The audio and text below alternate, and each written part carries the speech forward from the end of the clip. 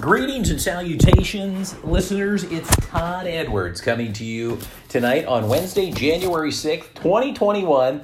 Happy New Year. It's my first show of 2021, and I must admit we've enjoyed a great New Year's holiday weekend, watching some bowl games as it was a virtual feast for college football last week. Almost every day of the week had some bowl games being played and caught some bowl game activity. Hence, I was unable to watch any movie. I give you a movie review in this week's edition of Todd Talk here, heard on Anchor.fm or Spotify or any other forms of social media. You can reach out to me, speaking of social media, on Facebook, Instagram, Twitter, or LinkedIn. It's Todd Edwards, again, coming to you this Wednesday, January 6th, 2021. I mentioned about the new year and some college bowl games. Hey, the national championship is going to be taking place on Monday, January 11th on ESPN at 8 p.m., featuring Alabama Crimson Tide taking on the Ohio State University, the Buckeyes, in the national championship. Again, Monday, January 11th. And of course, prior to the big bowl championship on Monday, this upcoming weekend, the NFL playoffs start. And I know some people question, why can't they have the college championship game on a Saturday? Well, traditionally every year it's because the NFL playoffs are held over the weekend, Saturday and Sunday, hence pushing the college football championship to a Monday. And the Baltimore Ravens made the playoffs for the third straight year in a row. They come into the playoff season with an 11-5 record, defeating the Cincinnati Bengals this past Sunday. They will take on the Tennessee Titans. They'll travel to Nissan Stadium this Sunday at 1 p.m. They are listed at this point as a 3.5-point favorite over the Tennessee Titans, who you recall came into Baltimore last year and spanked Baltimore, the then number one seed in the playoffs. And Baltimore really, the past 2 years in the playoffs have been one and done. They flopped both years, and it'll be interesting to see this season if Lamar Jackson and company can get the, if you will, the schneid off their back, so to speak, and pick up a playoff win. It'll have to happen at Tennessee. And then, of course, at that point, who knows where they'll travel. I mean, Kansas City Chiefs are the number one seed, and they await a playoff team to play the following week. So it's anybody's guess to see where the Ravens, if they can make it past the first round. Of course, after their Super Bowl win under Coach John Harbaugh in 2012, they haven't been very successful in the playoffs, and certainly not under Lamar Jackson as their quarterback. That could change this Sunday. Stay tuned. That game, I think, will be part of the ESPN network. Whether that's shown on ESPN or ABC remains to be seen. And, of course, you can listen to the game on WBAL or 98 Rock WIYY FM out of Baltimore if you prefer on the radio dial. So there's some of the sports disclaimers coming out today. Also, another big sport I want to mention are my broadcast with Sports Shooting Stars. We broadcast high school football games and high school basketball games. Practices began this past week here in Pennsylvania for the start of high school basketball season. And our schedule has a game set for this Saturday as York High Bearcats, the Lady Bearcats, take on McCaskey. And that may be a game we will broadcast. Follow us on Facebook or Instagram. Again, Sports Shooting Stars, Todd Edwards, Dew Jones, if you're interested in following us and watching our games. Last Friday, I had the pleasure of broadcasting a basketball preview show. You can catch all of that on Sports Shooting Stars. I think we're up to over 1,400 views for our talk show. It was a great time. We hope to do that kind of during the season here, if not every other week, maybe once a month, just to check in with our viewers. The demand's there. Sponsorships are growing, and if you want to be part, reach out to us through Facebook and Instagram. Again, Sports Shooting Stars. And we also are going to set to have a game next Monday as Dallastown travels to Central. I'm hoping we can start our broadcast season with one of those games. I do not have 100% confirmation as I go to the air tonight, this Wednesday night, January 6th, on which game will start our season. But our broadcast schedule is on the Sports Shooting Stars Facebook page, and you can follow us and enjoy some high school basketball action. Hopefully things will take place this year.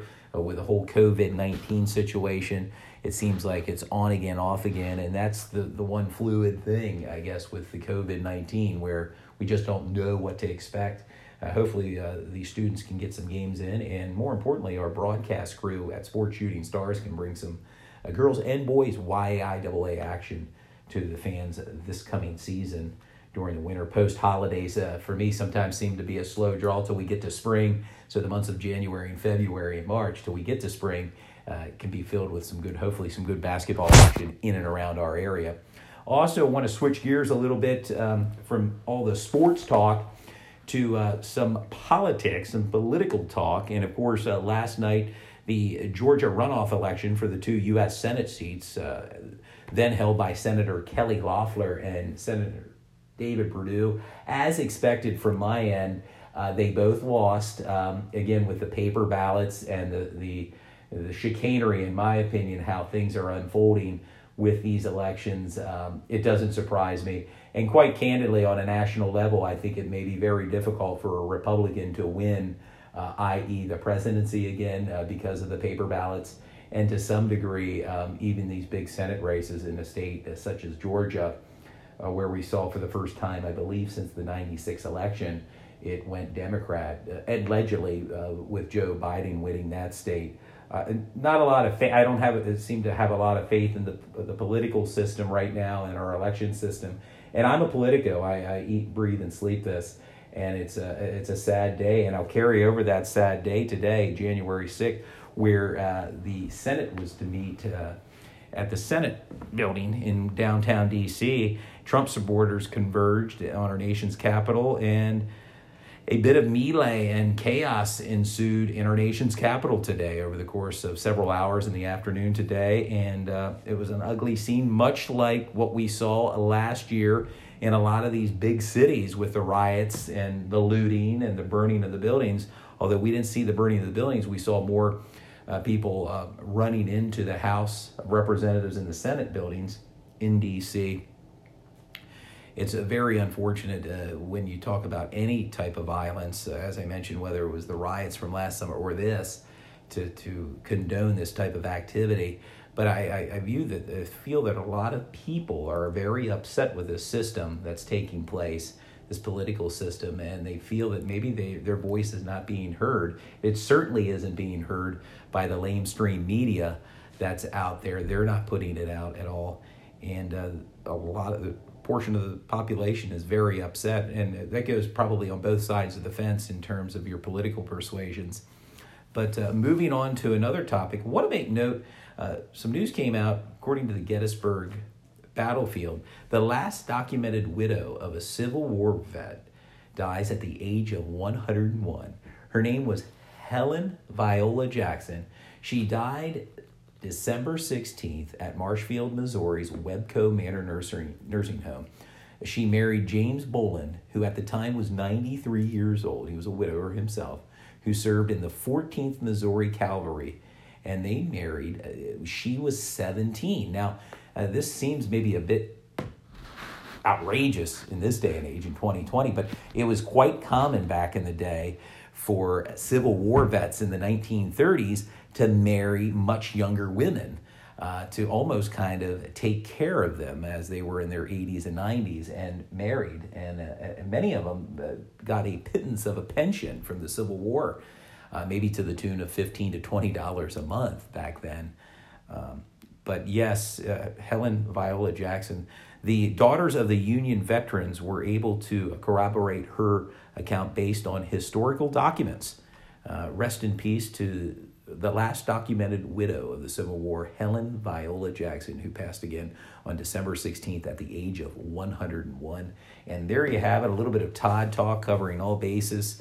And who knows what we'll talk about next week, our second edition of the 2021 year. But I thank you for tuning in each and every week to Todd Talk. Again, I'll be back next Wednesday.